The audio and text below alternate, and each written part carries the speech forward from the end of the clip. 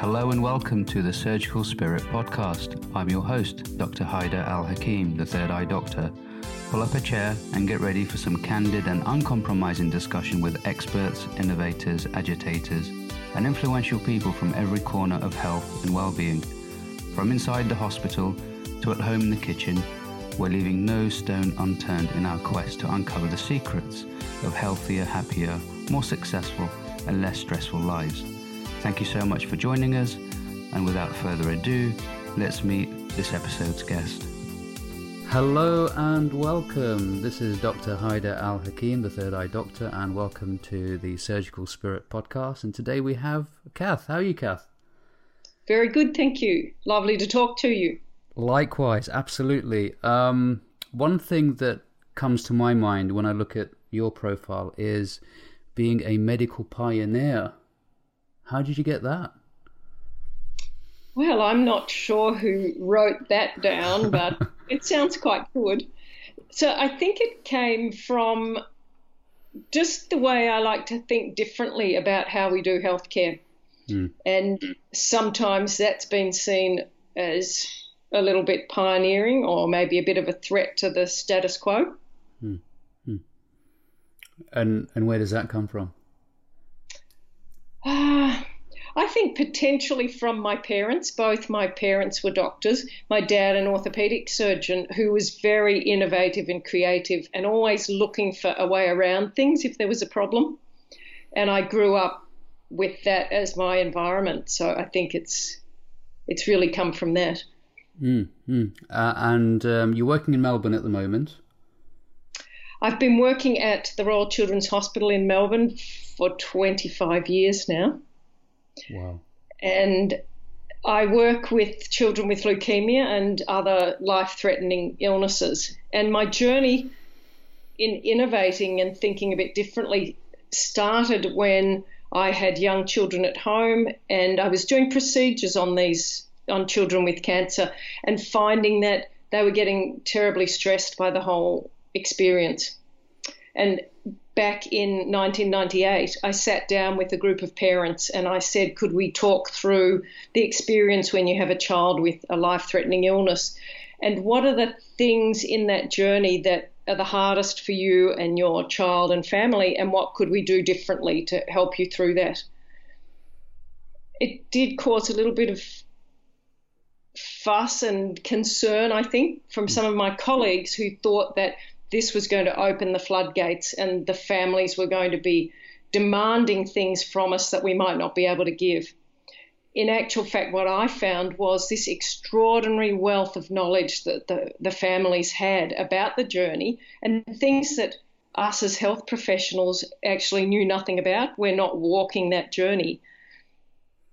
It was quite extraordinary to sit with them and just hear what they had to say and the things that they notice about the healthcare system that they can pass by telling us, and we can improve it together.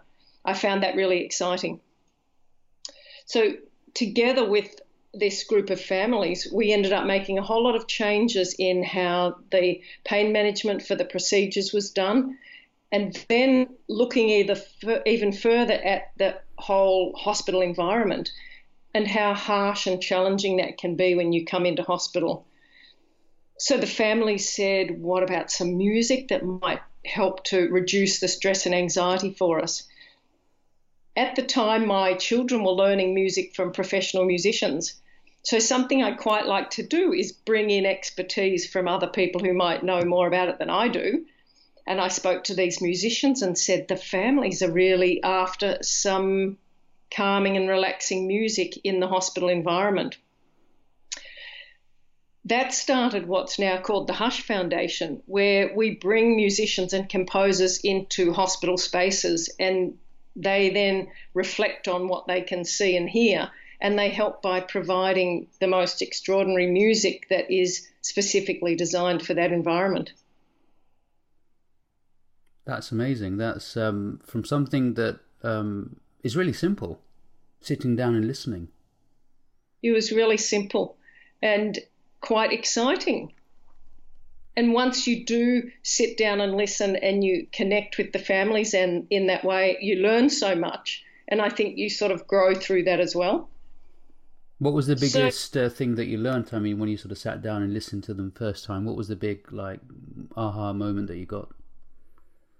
One of the things is families can be going through some really extraordinarily bad times and they don't necessarily volunteer it to you. They often think, okay, we've just got to basically suck this up and cope with it. But if you do give them the opportunity to tell you what's really going on for them, that's when you can come up with some solutions and you can make that journey as easy as possible for them. And, resources are available in hospitals, in these institutions. It's resource rich. Yes, but in some ways we think that we're time poor. Mm. So we think that these things are going to cost us too much in time to sit down and listen. In actual fact, is the best part of my job, just sitting with people, even if you only need a couple of minutes really to make a very special connection with someone and then find out what are the real core things that are bothering them. Sometimes it's really not very much and we can make a big difference. Yeah, I mean, even spending an extra 10 minutes or 20 minutes really, really connecting and feeling deeply concerned about the situation does make a massive difference in the long term. Yes, and I feel sad when I meet families who might have been in the hospital system for quite some time and nobody's really had that time to connect with them and find out what's going on. You might see sometimes people getting upset in hospital. So families where there's an escalation of some sort of a situation, they even end up calling security. It can be a really simple thing that has like the final straw for that particular person and they explode.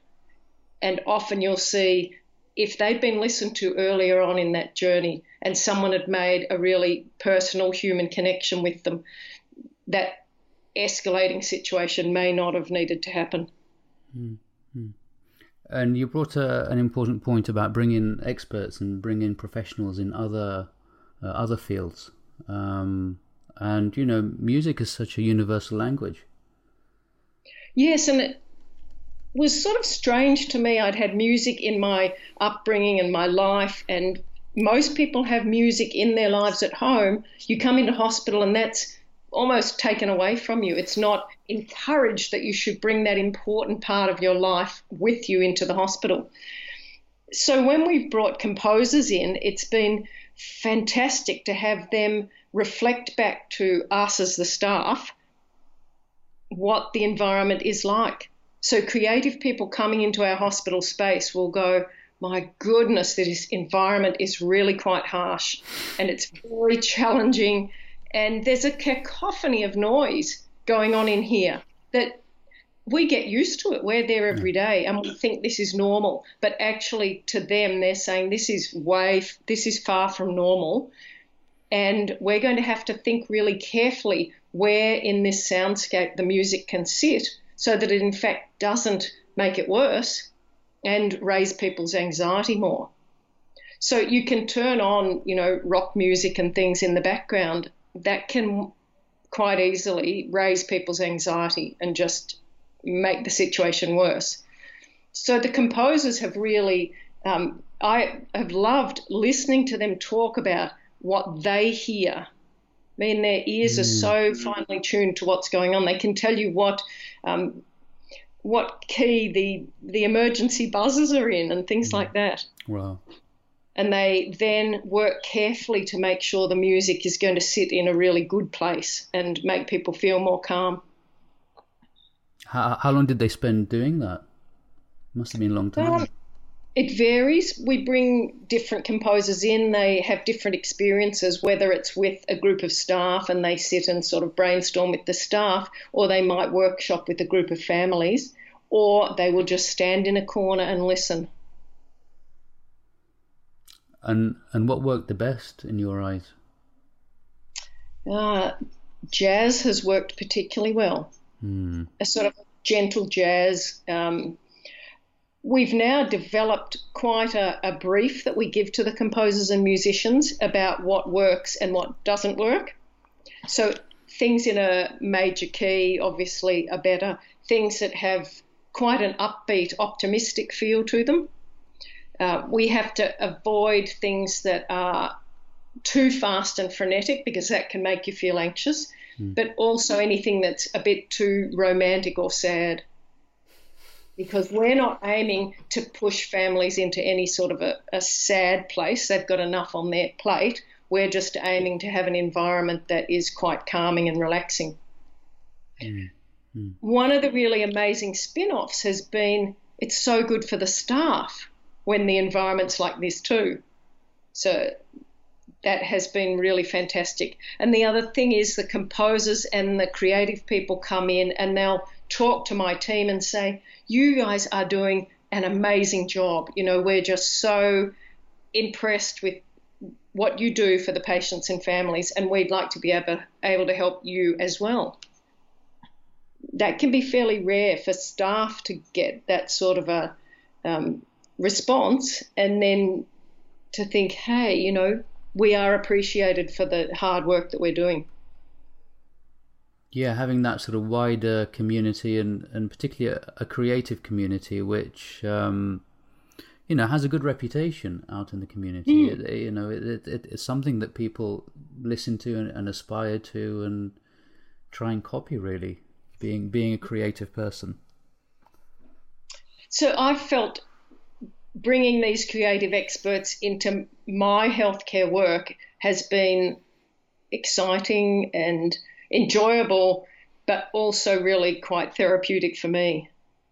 It's a tough environment. It's tough being in a big tertiary hospital, and the creative side of things, it's great to be able to bring it into your work. Yeah, definitely. I mean, we'd like to create within the medical structure as well, with as much creativity as art, but we know that we are confined, by our profession and because of the work and the pressures that we go through. But it's a great outlet, isn't it? It's a fantastic outlet. And so to be able to combine them, I've loved that. At first, I think people thought this was a little bit fringy and a little bit not the core business. But in actual fact, now what's been recognised is it's improved the efficiency of what we do in our operating theatre, because the children are calm when they come in, the parents are calm, and the staff are calm.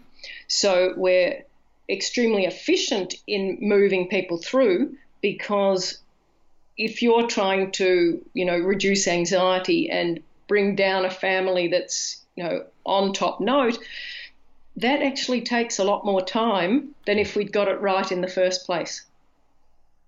So my whole team now knows that we invest in getting to know a family. We get some music ready for them. We have a music therapist in the waiting area as well.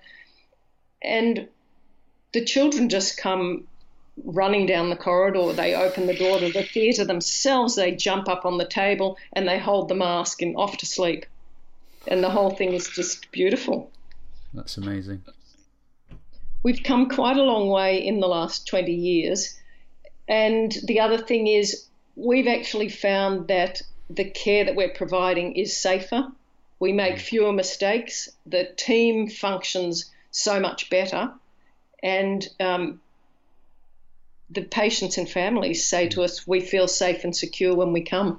Mm-hmm. What were the difficulties that you encountered? There were other staff who were quite threatened by this at the beginning. And they came out quite loudly. They said things like, we've done it the same way for 20 years and frankly, we don't like change. You're stirring up the families and making them complain. Now, no family ever complained about the treatment they were getting, but when they were given the chance to speak about it, they actually had this whole list of improvements that we then went on and made. So it ended up being very constructive. But in those early days, there was quite a bit of pushback from people who obviously didn't see a problem. And how did you get through that? the patients and families were a great support.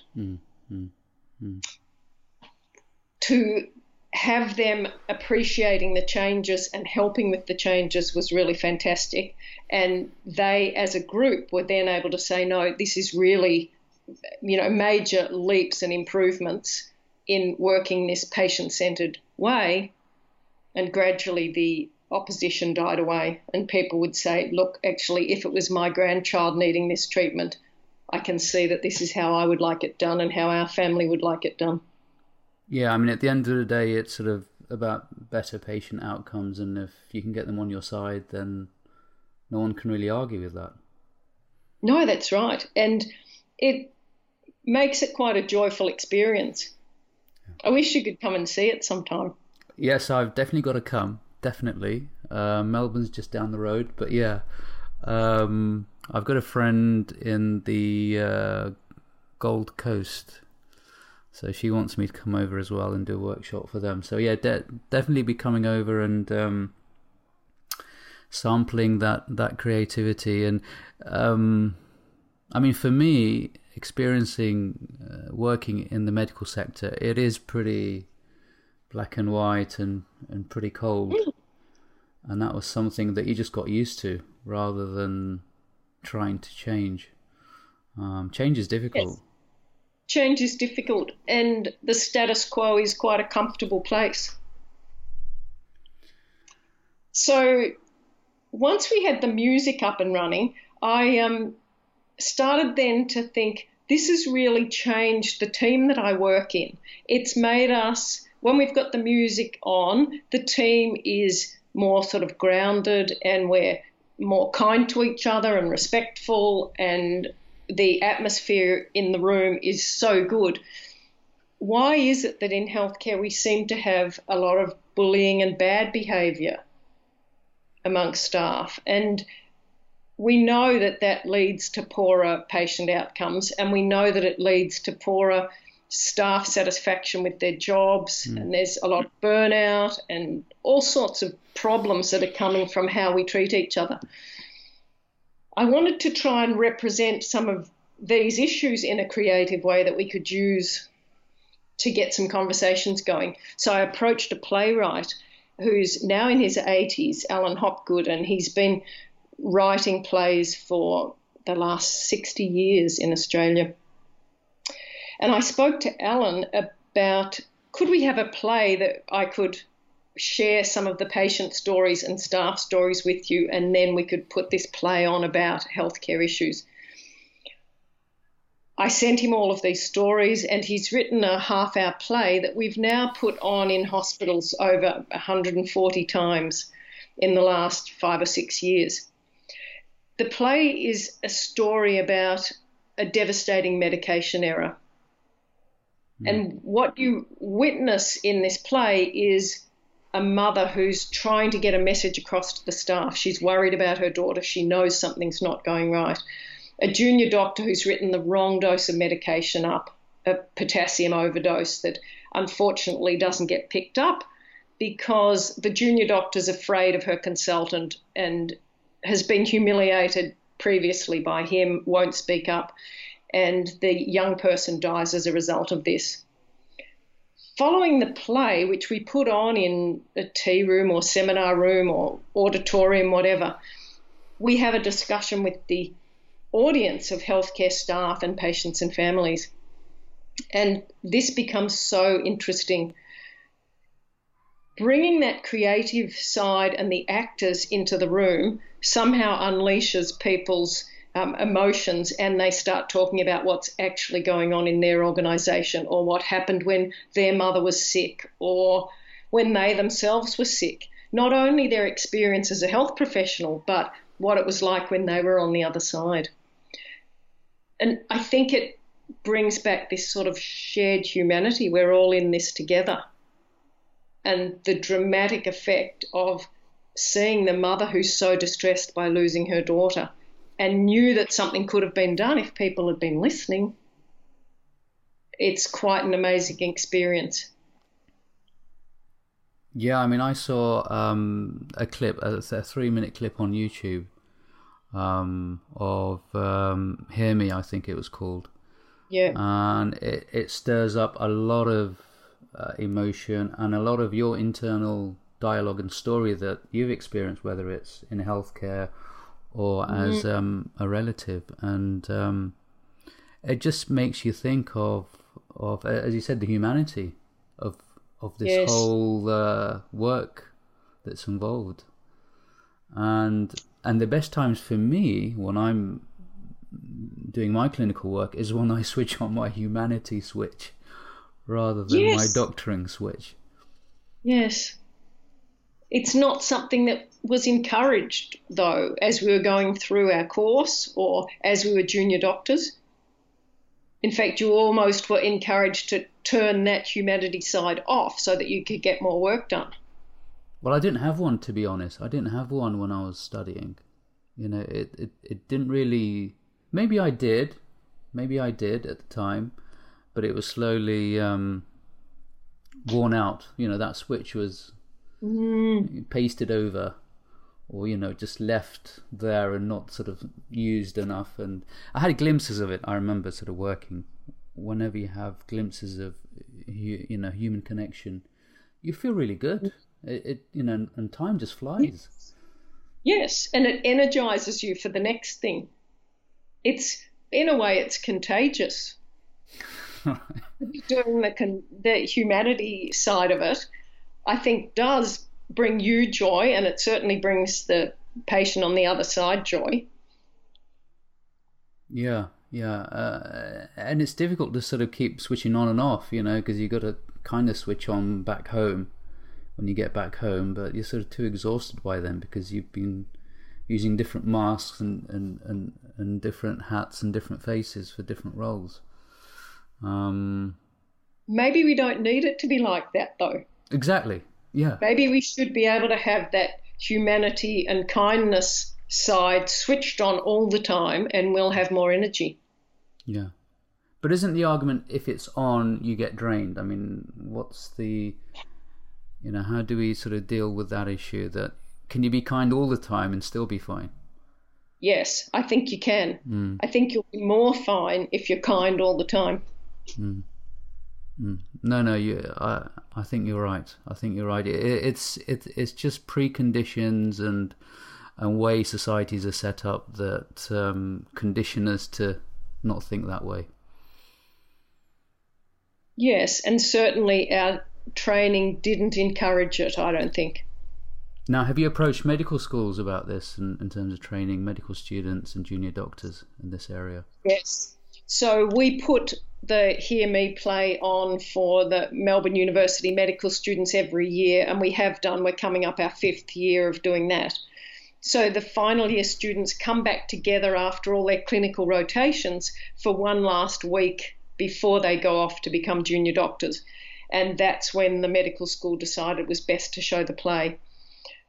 The medical student audience is really fascinating because they are already aware of dynamics that are happening to the junior doctors when they get into the hospital system that look to them to be quite damaging and are quite upsetting. So they'll often really be dissecting all of this. How are we going to cope and maintain our humanity when we get into a system that is very unforgiving and harsh? And in fact, I was leading the discussion after one of the play performances, and I said something like, you know, we've now shown this play to 8,500 people, and often it comes up that we hold a lot of hope for the next generation of medical students and junior doctors that they will change this culture. And this young lady stood up and she said, give us a break. Your generations have perpetuated this culture for a very long time. You can't expect us to change it because we're going to come into that system and we need your help to change it. We're going to have to do it together.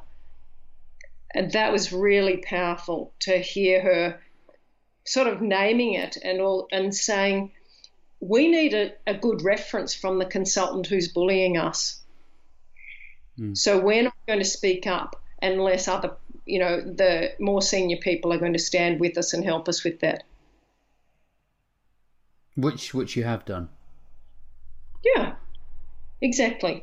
Which you have done. I mean, we have a similar issue with the education system in Iraq, and nothing much has changed at all over the last, since the liberation back in 2003. And, they say, the next generation. But it doesn't matter, because the next generation look at the seniors and the politicians and the leaders and the people in political power and business power and public service. And the change has to be there, the people in power. It's, it's not about grassroots. Yes, there has to be a grassroots revolution and movement for them to actually take up this and move it forward. Yes. But it all boils down to us, as in us medics who've been in the system for a long time. And the change has to be us, not looking at anyone else. And that's right. Having the patients side by side and the patient's family side by side, I think that's very powerful, and that's something that is would accelerate this, because as you said, this is an emergency rather than something that can be gradually changed, because we're losing doctors every day, to suicide and mental health issues, and so many doctors leaving the profession and are just literally broken. Their humanity is broken, and this is happening every day. Well, interesting you say that. A couple of years ago, my concern out of all the feedback we got from the plays was that this culture and the behaviour and the bullying was the biggest issue on people's minds. So the play brings up other things like open disclosure after errors, or the actual medication errors, etc. Everybody comes right back down to how we treat each other, and that there are some big problems. So the idea came up, we could have some sort of a conference or a get together to talk about these problems. What a negative sort of a thing it would be to have a conference on bullying. Yeah. And I started thinking, what if we flipped the conversation, and instead of talking about the bullying, we set that aside? It's there, but we don't have to focus on that. Instead, we could talk about a kind health system and how we might work together to get to that. A much more aspirational and positive sort of objective. I was thinking it's a fairly simple concept. Maybe people are going to go, well, that's all been done before, that doesn't work. But there was an appetite for it. So in 2016, a friend and I set up what we called the Gathering of Kindness. We had 100 people from all different walks of life. So we had politicians and government people, patients, families, advocates, lawyers, doctors, philosophers, ethicists, all sorts of people in the one tent together, all talking about these issues from the positive mindset. And it's really built now into a movement that's going across the world called the Gathering of Kindness. There have been events that have grown out of what we did in that first one in Melbourne that have gone to the UK and to Ireland and right across Australia. I think showing that there's a real need for positive conversations and some tools that can help you build those positive things. And we were talking about it, things being contagious. Kindness is absolutely contagious. They can see it on an MRI. When I'm kind to you, it lights up my brain and your brain with those mirror neurons, and you're much more likely to go out and do something kind to the next person you meet. Yeah. One of the things that people have found very empowering about the Gathering of Kindness is it's something that as an individual you can actually go and do it without anyone giving you permission or any money, or you don't need the best CEO in the world at your hospital to be able to do small acts of kindness that improve your team and improve the well-being of the patients and families and the people that you work with. It is powerful, and I keep saying this all the time, the most powerful things are the simple things. If it's more complicated, it's less effective. Just a I think you're right. generalization. Yes, but it's harder to grasp if it's, too complicated. And I think we all can go right back to, we know what it feels like when somebody does something kind to us. And something that was really fun at the Gathering of Kindness was to have discussions around what is kindness. Now, that might sound really simple, but I, in fact, don't know what's kind for you. You don't know what's kind for me unless we check in with each other and come to some understanding of what that means. And we had somebody, one of the GPs at the first Gathering of Kindness, talking about watching somebody in a wheelchair struggling with a big, heavy door. And he raced over to help open that door. And the person said to him, no, look, just leave me be. I've got a new wheelchair. I'm trying to work out how to negotiate these sort of things on my own. You would have thought the kindest thing was to race over and open the door. You actually don't know till you check in, do you? It's that understanding, isn't it? And this is where cultures come in, different cultures and different languages and different races. Yeah, and we can make assumptions and we can act on what we assume, but you do have to take the time to really listen and really get to understand. And did you notice that the different cultures in the Gathering of Kindness that sort of played a part? Well, it came back to the real basics once again of you can't generalize about any culture or any person that you might meet. So you may say Canadians are all going to be like this. Well, they're not, are they? Every individual Canadian, American... Yeah, just like they say that all ophthalmologists have big egos. That's... Exactly. All orthopedic surgeons are going to be rude. Well, my father was the most gentle, kind orthopedic surgeon that you would ever meet. He would sit on the end of the bed. He knew all about the families so that he could put what he was doing for them in context with their family and what was going to be best for them. And what did your mum do? She was a GP and worked as Dad's surgical assistant. Wow. As well as looking after us 5 children. But this is back in the day when there was no part-time work really for female doctors and no maternity leave or anything. She was one of the first, in the early group of medical students, female medical students. So daughter of a pioneer, daughter of another pioneer. Yes, and Dad was actually an identical twin with a pioneering twin who was the first professor of ophthalmology in Melbourne. Wow, and your grandparents, were they pioneers? Well, Australia's full of pioneers, isn't it? Exactly, yes.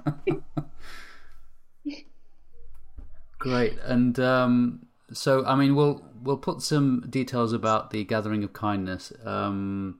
And how people can connect with you guys. That would be... We've got quite a good website up and running now. I've got volunteers who do amazing things with the website.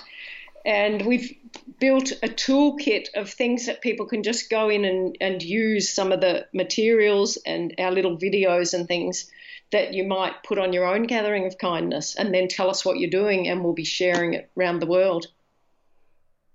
We've got little short clips, 30 to 45 second clips of people talking about things like, are we too busy to be kind? Or is that actually the time? If you are really under the pump and everything's stressful, you pull out the kindness and the whole team will function better and you'll actually get through in a better way. Yeah. No, it's amazing. I mean, I remember I was on call. It was it was the first month that I was on call in ophthalmology, and we had a guy with an expulsive hemorrhage, which is very rare in ophthalmology. They had a cataract surgery, and they came into casualty with a blood clot around their eye, and they had an expulsive hemorrhage, which is super rare. And I was panicking. I'd never seen it before. So I called the reg, and the reg came in as cool as a cucumber. He literally was as cool as a cucumber. He thanked me so much. And he was so pleased that I called him so early. And he's like, you did a... And I think he spent most of the time being kind to me, and because he saw that I was quite distressed about it and sort of really flustered. The patient didn't do well, but that was... he showed kindness, and I never forget that. And my enduring memory of him is just that sort of being so kind, and really, than yelling at you. And another job, that was there was a lot of yelling then. Definitely a lot of yelling, and for simple things, he wanted a cardiology review I was working at Great Ormond Street at the time. Very stressful job, very stressful environment. And I think if we brought some music into that environment and some kindness, it would have been a totally different environment. Having said that, I did work for a consultant there, and she was one of the most kindest people I'd ever worked with, and it was just great being around her. But does it come naturally, or is it something that you can... Well, we've all got it, haven't we? I think we've all got it, but sometimes we need to just be reminded to bring it to the fore. And also that it's not a weakness to show kindness. It actually can take courage to show kindness and to treat other people with respect when around you that's not happening. What's the best way of gaining that kindness when you're in that situation? I think having it modelled by other people is really helpful. And having it acknowledged. So for you to acknowledge to that other ophthalmologist that his kindness made a big difference to how you coped with that really difficult situation. I mean, I did thank him, but I think at the time I wasn't aware of the whole dynamics there.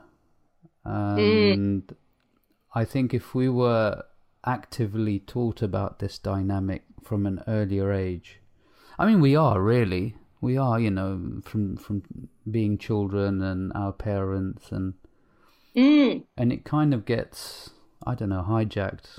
I mean, I'm very biased towards, because we homeschool our children, and I'm sure some great work goes on in a lot of schools.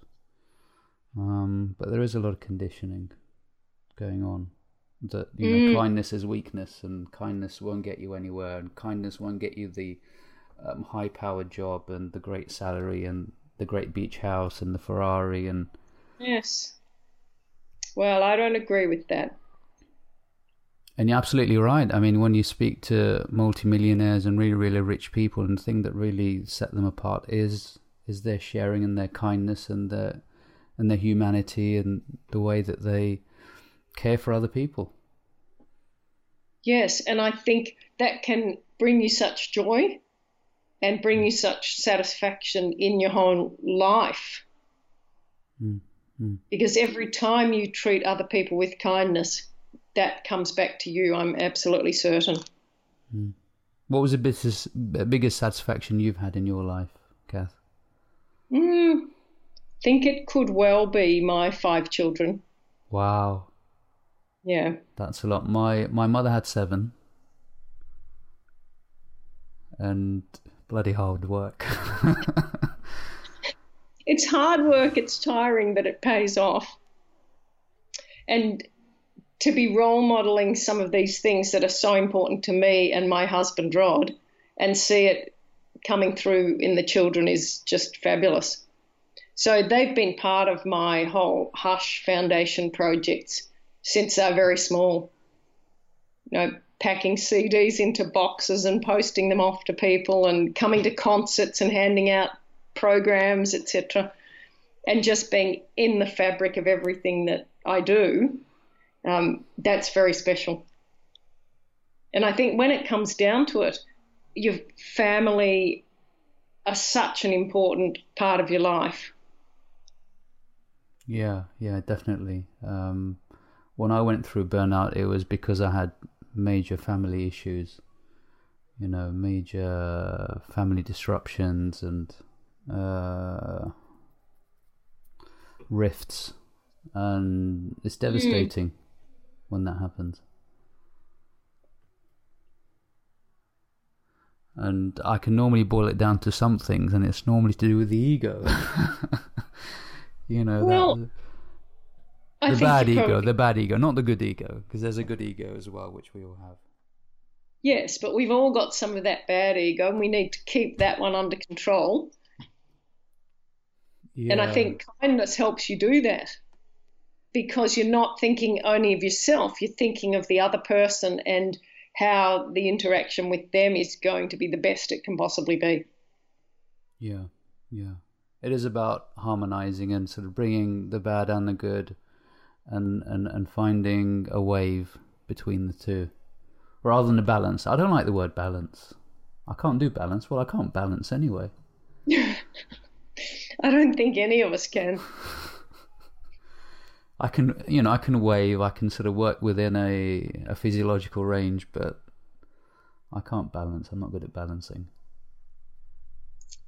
So how do you think we cope best with people who are not giving back the kindness, or people who are very abrasive at work, or who are disrupting a team? I think you've got to understand them. I mean, two things that I work on all the time is understanding and compassion. Mm-hmm. Those are the two major things that I look at in their context, in their eyes. Not what I'm thinking, because my conception of their actions is my concept.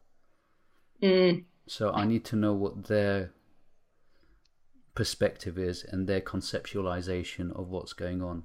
Now that takes a lot of effort on your part in dampening down that negative ego that you have, and dampening down. You can't control it. You can't control your ego, but you can recognize that your ego is working, and that it's putting you in situations which will escalate into problems. But you've got to sit down and understand with the eyes of compassion and with the eyes of kindness. What is it for that other person that's causing them to react in a way that's inflammatory or destructive? Yeah. I mean, they've obviously triggered something in you which you don't like, and you see it in them, but that's because it's in yourself. That's why you're reacting to them in that situation, because, we all have vices which we don't like, and we recognize that in other people, and that triggers us off, and that's why we get the conflict. So it is greater self-awareness. That's what it boils down to. And, a lot of the work that I do with doctors is about self-awareness, and is about self-inspection and looking within, which is why when you do those amazing plays, we relate to them because it triggers us off inside. All these different experiences, all these different stories that we've gone through in our lives, it instantly triggers us off, and it causes an insight within us. Yes, we've had a surgeon reflect after one of the plays that she saw the main consultant who was bullying the junior staff. She could see herself in that character. Yeah. And it was quite confronting to come up against that. Yeah. But then to be able to think, well, how is it that if I sometimes behave like that, it hasn't led to serious trouble? It's actually about the team that person had around them, who was able to help de-escalate with them. Yeah. And, as you said, we have to be able to talk about these things. And if we don't have that freedom of speech, it's a mockery of our democracy at the end of the day. Yes.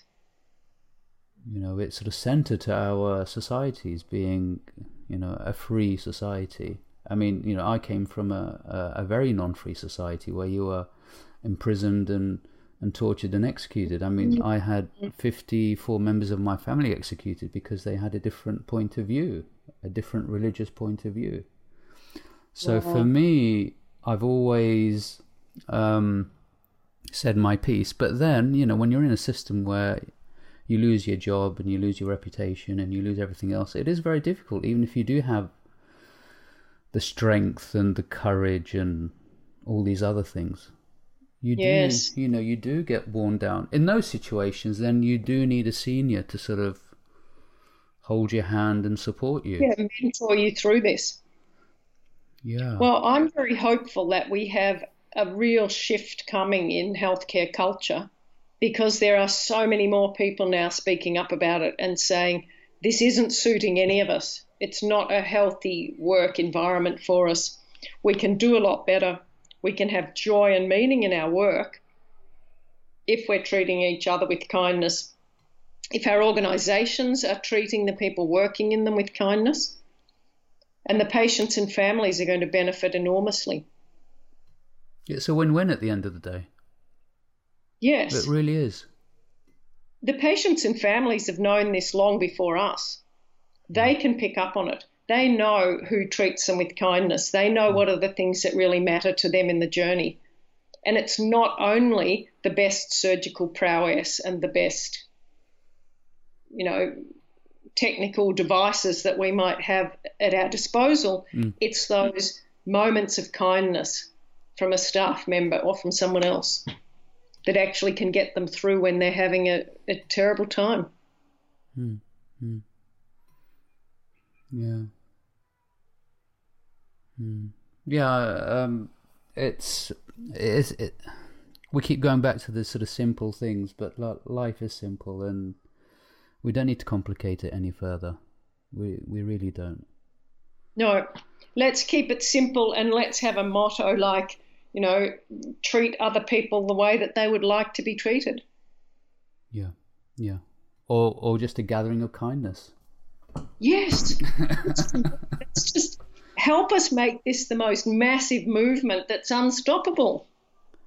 Yeah, I mean, it's absolutely essential, and definitely encourage everyone to visit the website, register, do an event, do workshops, tap into their natural creativity, because humans have become who they have become because of their creativity. We create, you know, that is our nature. That's what makes us so good. You know, we are beings of creation. We create everything. We even created God, you know, and that's sort of a pretty, you know, pretty big deal. Well, I would love it if people all around the world can start sending in their ideas. What are the things that have really made a difference in your workplace?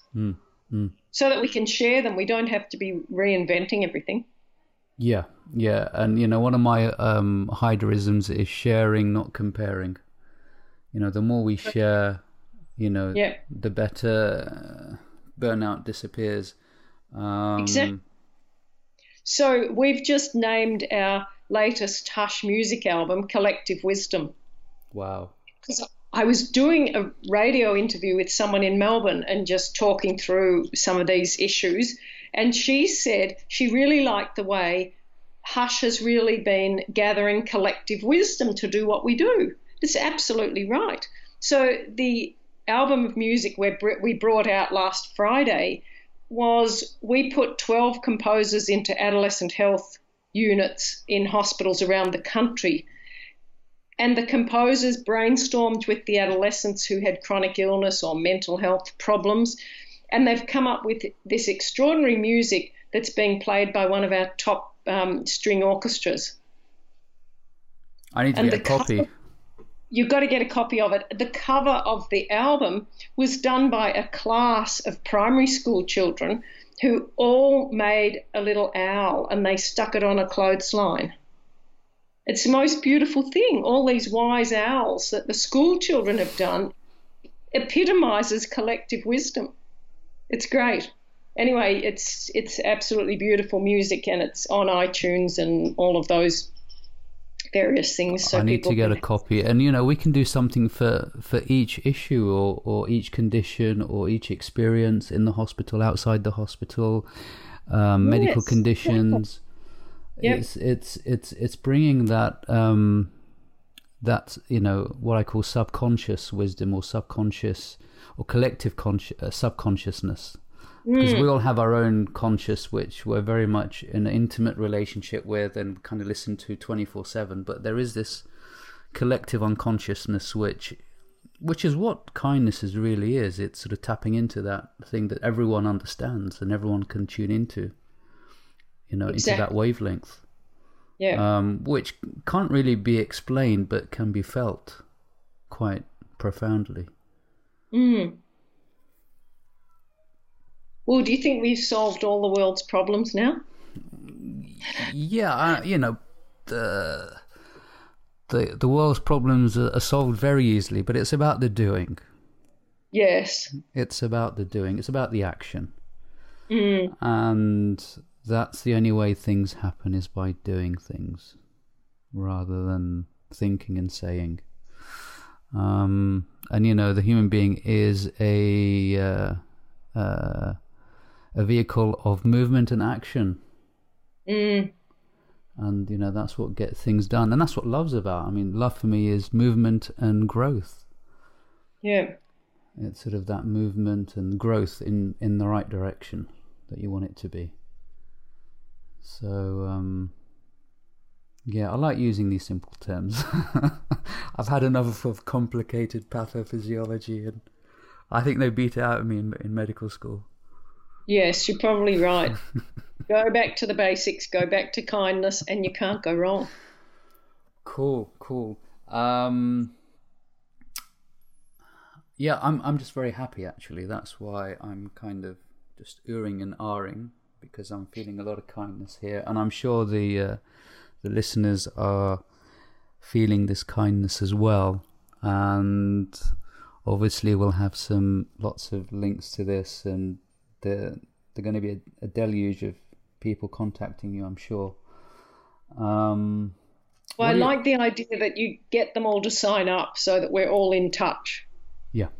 Yeah, definitely. I mean, now that, because we're sort of talking to each other, 12,000 miles away, and it feels as though we're literally next door.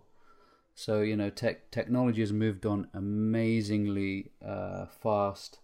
And for the good things. I mean, there's lots of really horrible things going out there because of technology. But as you said, it's looking at the positive. It's sort of looking at the kindness rather than the burnout. I've got a talk actually next week about burnout, so I guess I'll have to change my perspective of things. Change the focus of it and say, yes, burnout exists. Yeah. But what about this joyful other way of looking at things? It's so fun as well. It's so fun because I did a talk the other day for a group of GPs about burnout, and it was depressing. Yes. They got depressed. I got depressed.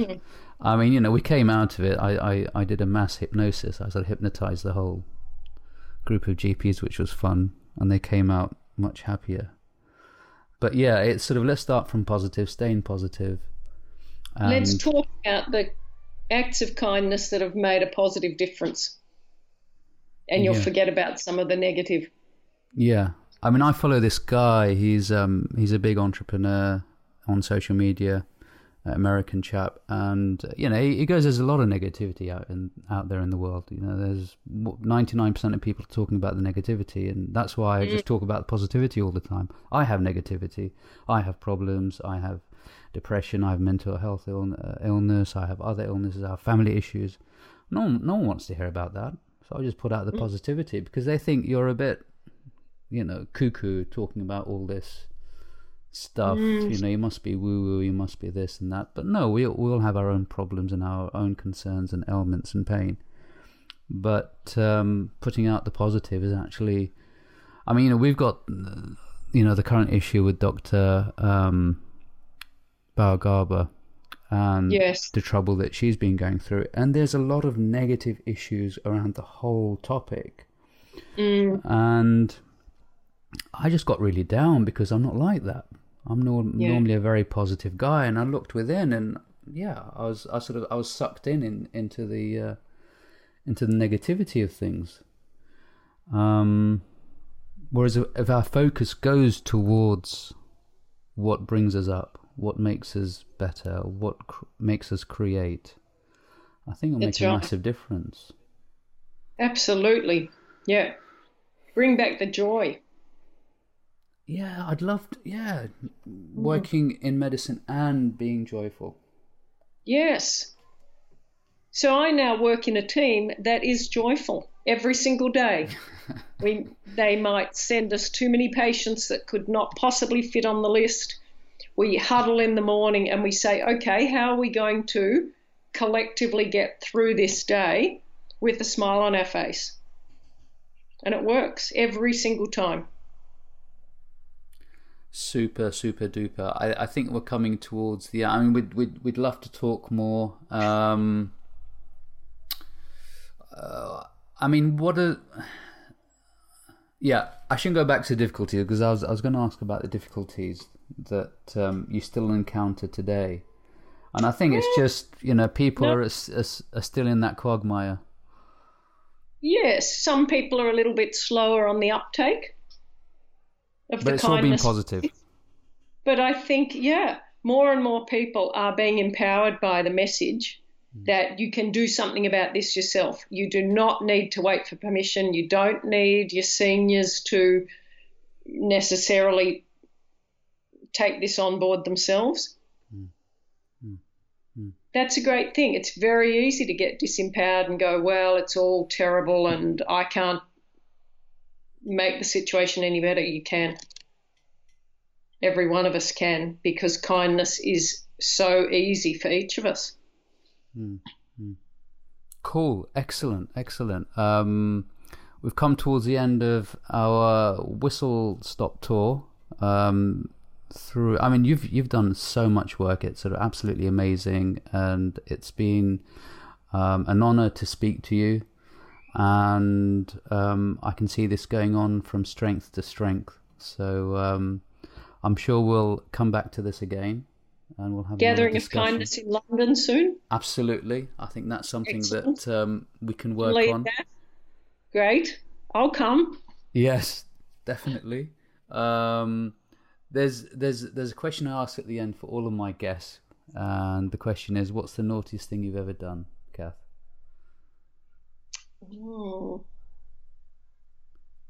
I'm not much of a rule breaker. I worry about breaking rules. But probably the naughtiest thing was actually setting up this group of parents that I could talk to. That was seen as quite subversive. That's pretty naughty. Yeah.